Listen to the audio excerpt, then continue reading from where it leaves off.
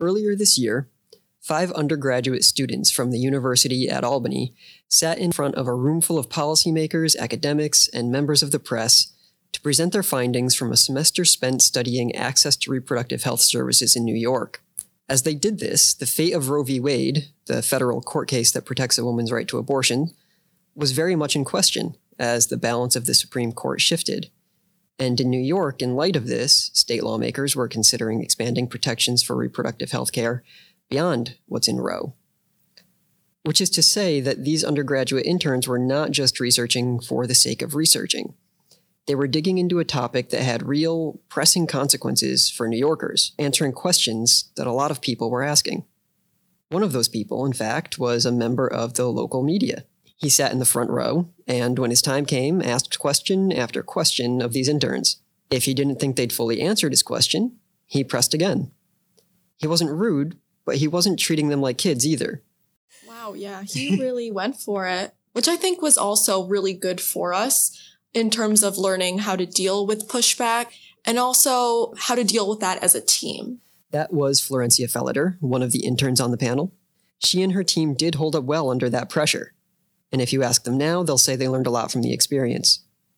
This is Policy Outsider from the Rockefeller Institute of Government, and I'm Kyle Adams, Communications Director at the Rockefeller Institute.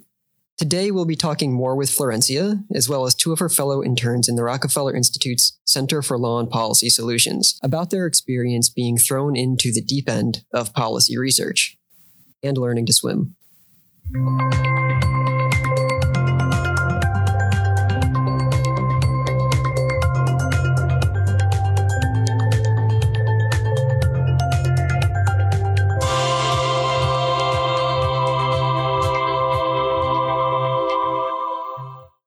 Start by introducing yourself. My name is Katie Zuber. I'm the Executive Director for the Center of Law and Policy Solutions and the Assistant Director for Policy and Research at the Rockefeller Institute of Government. Thank you, and thanks for being back with us on Policy Outsider for your second episode. Thanks for having me. Yeah, I think it's the second. Tell us about the Center for Law and Policy Solutions, how it came about, and how you decided to make the internship this kind of central piece of it. It was this idea that we could really harness the resources of some of the educational institutions in the area to expand our mission of rigorous, relevant, and objective research to inform public policy, but also to give students an opportunity to do some of the kinds of hands-on research that we do here at the Rockefeller Institute. So we launched the center in the spring of 2018.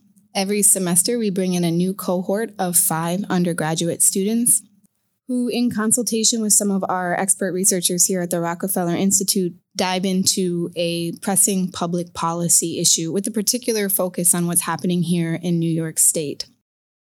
My name is Gillian Pembleflood. Florencia Felliter. Katie Gowing. During my time at the Institute, I worked on a report on drug courts in the context of the ongoing opiate epidemic. And I interned with the Institute in December 2018 when we researched reproductive health. I was part of the fall 2018 cohort at Rockefeller Institute, and we studied reproductive health in New York State. So our initial cohort in the spring of 2018 did an examination of drug treatment courts, particularly with a focus on how those courts operate as an alternative to incarceration in the context of the opioid epidemic. And we found out that in terms of the opiate epidemic and the drug diversion court system, the cards are absolutely stacked against us. Essentially, drug diversion courts were created in 1995 in New York State as a response to the normal court system being sort of overburdened and underfunded. And so they wanted to create a diversion court system to sort of alleviate the problem. But then in the following decades, the drug diversion court system itself became overburdened and underfunded and understaffed. That was a huge issue that we consistently came across, no matter who we spoke to, was understaffing. And so over time, things have kind of deteriorated to this point where we have this, not just in New York State, but a national problem with the opiate epidemic, and the court system just in a lot of ways doesn't have sufficient resources to tackle the problem at the severity that it's at right now. But essentially, any expansions to the court system we found need to be matched by expansions in funding, because if you create new initiatives and new programs but don't fund them, you're dooming them to fail. And then also you're dooming the people in the program to possibly have more contacts with the criminal justice system if they can't get sober, can't get access to housing, or things like that. So really our findings were just that the court system, it needs to be changed fundamentally in a lot of ways, and programs need to be sufficiently backed in order for there to be large-scale efficacy at the state level. And then in the spring, they looked at access to reproductive health care in light of all of the uncertainty that's ongoing at the federal level. So the question for them was, what happens here in New York State if Roe v. Wade gets overturned? So our research kind of began with the premise that Roe v. Wade is at risk right now with the current administration, the shifts on the Supreme Court. However, New York being a liberal state, Roe v. Wade, abortion is going to be safe.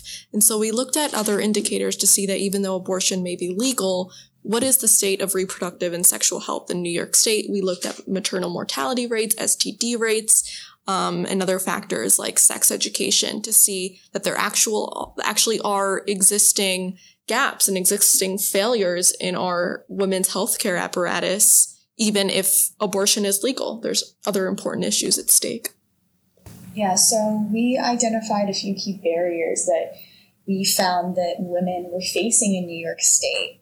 First of all, we looked at insurance and lack of insurance for women who are uninsured or who are on state or federal funding of insurance, or like Medicaid. So that was one of the first barriers that we identified. We also looked at sexual education in youth, at schools across New York State. There was also an issue between immigrant communities, and there was a language barrier that we looked at, and also the fear in immigrant communities of seeking treatment because of either status as an undocumented immigrant or even a documented immigrant. We found fear in seeking resources just, from stigma. We looked at also misinformation. That was something that I focused on a lot, and how women and people across the board are just getting the wrong information about reproductive health. People don't know what contraception is used for, how to use it properly. They don't know what an abortion is, what it entails. And these are things that people need to know if they're seeking these services, or they also need to know if they're not seeking these services because they need to know what the options are. I think there's a couple of things that really set this internship experience apart from some of the others that might be available to undergraduate students. One is that it's a paid for-credit experience. So that ultimately means that students who want to gain this kinds of experience don't have to pick and choose between, okay, do I go out and look for paid employment, or do I get this really rigorous, challenging educational experience? So because the internship is paid and for credit, students can ultimately kind of check off both of those boxes, which is really important. And the other thing is the internship is open to students who are very early on in their academic careers. So while many opportunities on campus may be reserved for juniors and seniors, we've had, I think our first cohort was 3 or 4 sophomores. So these are students who typically aren't eligible for other experiences on campus. And we make it a point to look for not just necessarily the A+ student, but people who would really benefit from this academic, educational, and paid experience. And they get thrown right into real-world research. It's really an exciting experience for them, and it's exciting for me to watch as the internship supervisor. I've had multiple students say to me, I'm so glad this just wasn't an internship where I'm stuffing envelopes, or even another student who worked in the assembly. She said, I was always wishing that I could ask questions and explore topics after meetings instead of just going in there and taking notes. So we really expect these interns, even though they are early on in their academic careers, to do the hard work and to do the research themselves. So they are doing the relevant background research. They are identifying key stakeholders that they want to interview. They are writing and asking the questions. They are typing up the results, analyzing the data, and then synthesizing it into one comprehensive report. So it's a unique experience for a lot of students. Like you said, they come in having done very little of this work, and then come out being able to kind of distill their findings in a way that's relevant for, the general public, policymakers, and other researchers. Immediately what sticks out for challenges, and something that stuck with me in general as an experience from the internship, was sort of coming up against the Office of Court Administration. There was a point where we tried to request what we felt were vital statistics relating to the kind of racial and gender makeup of the drug diversion court system. And basically, the Office of Court Administration denied us access to these statistics. So institutionally, we came up against some barriers. But because of that, we had to end up relying on whatever was public information, and anyone involved within the court system or law enforcement or charities or anything like that who would talk to us. And fortunately, there were a lot of people who were willing to speak to us. I think one of the things I enjoyed most was that challenge, being able to do something that I guess that we felt like mattered. Mm-hmm. Laurentia and I worked really closely over the course of the semester. We went to 3 interviews together. We interviewed people at Planned Parenthood. We interviewed people at another center that dealt with visiting families, especially with young children and pregnant women. And we also visited a crisis pregnancy center, and that was probably my most cherished experience, weirdly to say, just because you kind of got to jump in and just go all in on finding out these answers and any way you could try to get to it. Katie absolutely supported us in pretty much whatever avenue we wanted to go down, and she really tried to help us get there. It was super challenging, talking with all these different people from different points of view and different places, but it was probably the best part of it for me. I would say it was very challenging in the terms of that it's human research. So unlike academic research, you're really putting a face to everything that you're doing. And so you have to acquire a new sense of sensitivity when you're going about and doing this research. It's no longer something abstract. You're dealing with controversial issues. You're asking intimate questions about abortion, about contraceptive. How do you navigate those topics, right? And so as challenging as that is, I think it's also equally rewarding when we would figure out how to do those things and how to do them successfully. I think one of the interesting things to watch is they are both frustrated by, but very much enjoy the experience. So they talk about how difficult it was to set up interviews, and yet how exciting it was to really go talk to people on the ground in their communities to really get a sense of, okay, well, here's what abortion looks like at the national level. Here's what the discussion is, surrounding Roe v. Wade, but what's happening here in Albany, New York. So they encounter all of these typical challenges of doing research, identifying the right people to talk to and getting them to the table to talk to you. But then they're always excited by the information that those interviews yield and how it kind of changes their perspective and their understanding of the problem. And the other thing that I think is really rewarding to watch these students come away with this idea that research is a really collaborative process. So a lot of times undergraduate students are responsible for writing their own research paper, taking their own exams. And I always tell students at the beginning that research is a really collaborative process, that your ideas and your overall analysis will really benefit from working with each other and bouncing ideas off of each other and helping each other. And students sometimes can really struggle with working in a group of people. That can be another frustrating aspect of the internship, I think, for students. But again, the way that they come together as a team, the way they work together, they really kind of look out for each other and help each other. And I think that's another thing that they come away from. And I know that several of our interns have stayed in touch with each other. They've come back to the Institute as part of the Rockefeller family, as Jim likes to say. And they really have a space here to continue to participate. And actually, one of our students is getting ready to present some of their research findings at the undergraduate research conference that's being held at SUNY Oneonta this week. They've had some of their research featured in Crain's New York. And our contingent that wrote the piece on reproductive health was also actually invited to the governor's office to sign, to be at the bill signing for the Reproductive Health Act. So, a lot of really interesting, exciting experiences result from the research that they're doing.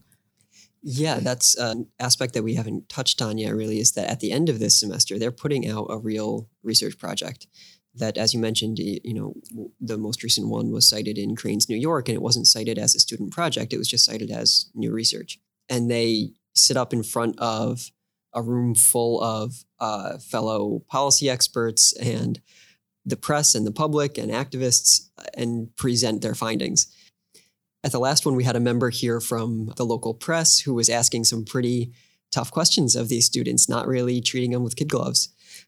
What were your thoughts as you were hearing them get pressed like that? I was really impressed by the caliber of their presentation. Again, it's not common for undergraduate students to present their research outside of a classroom setting, right? So even if you are presenting the term paper you wrote on your own, it's usually to your fellow peers and classmates. And here they're looking down at an audience that includes representatives from the New York State Government Office, from the New York State Department of Health, from the Empire State Pride Agenda, huge stakeholders in the area. And that is quite a challenge for these undergraduate students who have never had these kinds of opportunities to present publicly before. So I was just really impressed by the caliber of their answers. They didn't cave under pressure. They answered the questions that they could, and they just did a really, really excellent job kind of being on the spot. After this internship specifically, I noticed that I had way less fear talking to people in really any given context. Because once you're sort of at a nice dinner and thrown to the wolves and, people say, go talk to all these politicians, speaking at other events after that just gets a lot easier. It's not as intimidating. Yeah, you were thrown right into a mixer with state lawmakers. Right, exactly. And we had no choice but to engage, right? So that was really great. It was like a trial by fire, but I think that was the most useful way to have done it at the time. It was just a great experience. One of the biggest takeaways for me was teamwork, to be honest. Most of your academic career is individual. And I think taking on such a tremendous project that also is important. It's not for a grade. It has consequences. Mm-hmm. And learning how to deal with, different personalities and different people's interests. And I think that was very valuable. I think even more than just taking away the fear, really boosted that confidence. Wait, I can do this. Mm-hmm. I produced a quality report. I put on a really good presentation. We produced real work that really mattered. Mm-hmm. And having the confidence to say, this is what I did. Mm-hmm. And I did this well. I worked hard. And, this is what I did. Yeah, I was published as an undergrad. Yeah. Right. You can get to say that, right.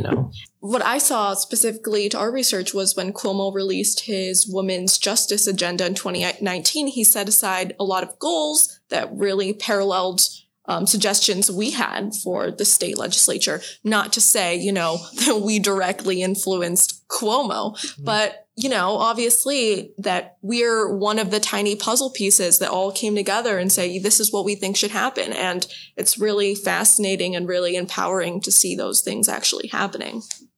I think in the long term, I'm comfortable with the field of policy research. Where exactly I'd be doing that, I think is too early to say. But as a field, I think it's something I'm really interested in. And after doing the internship, I felt comfortable pretty much researching anything, whether that was for a class or for something outside. It just set me up in a lot of ways, just professionally, but also in terms of holding myself to deadlines and just kind of being able to, face challenges when they come up or change a method of research or realize that maybe a source wasn't as solid as I thought it was. There's just a lot of really useful skills that I can take with me.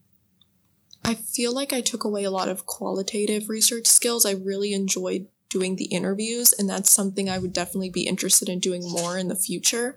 And I also kind of gained a really profound passion for sexual and reproductive health through our research and kind of really realizing the disparities that exist in those fields. And so I really would love to pursue working more to advocate for women's health.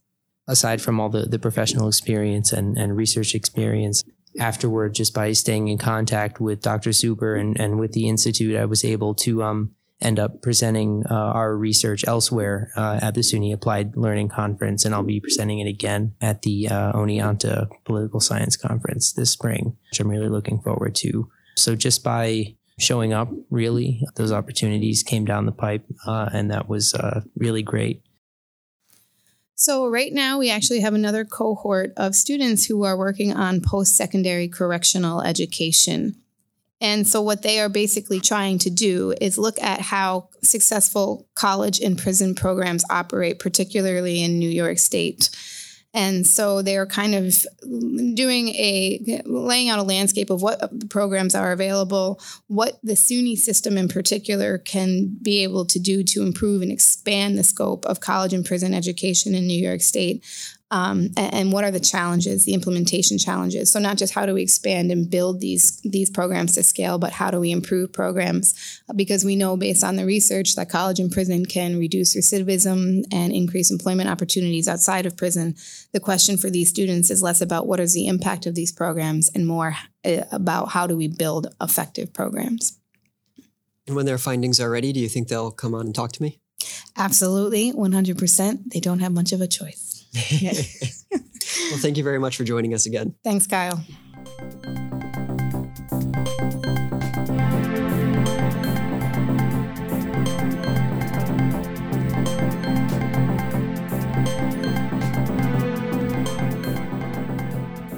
You can learn more about the Center for Law and Policy Solutions at rockinst.org/CLPS, where you'll also find their full research findings as well as videos from their research presentations.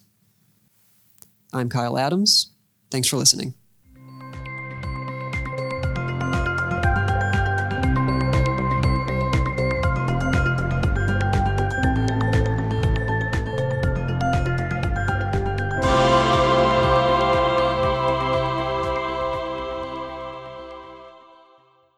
Policy Outsider is presented by the Rockefeller Institute of Government, the public policy research arm of the State University of New York. The Institute conducts cutting-edge, nonpartisan public policy research and analysis to inform lasting solutions to the challenges facing New York State and the nation. Learn more at rockinst.org or by following at Rockefeller INST, that's at Rockefeller Inst, on social media. Have a question, comment, or idea? Email us at communications@rock.suny.edu. That's rock, ROCK, SUNY, SUNY.edu.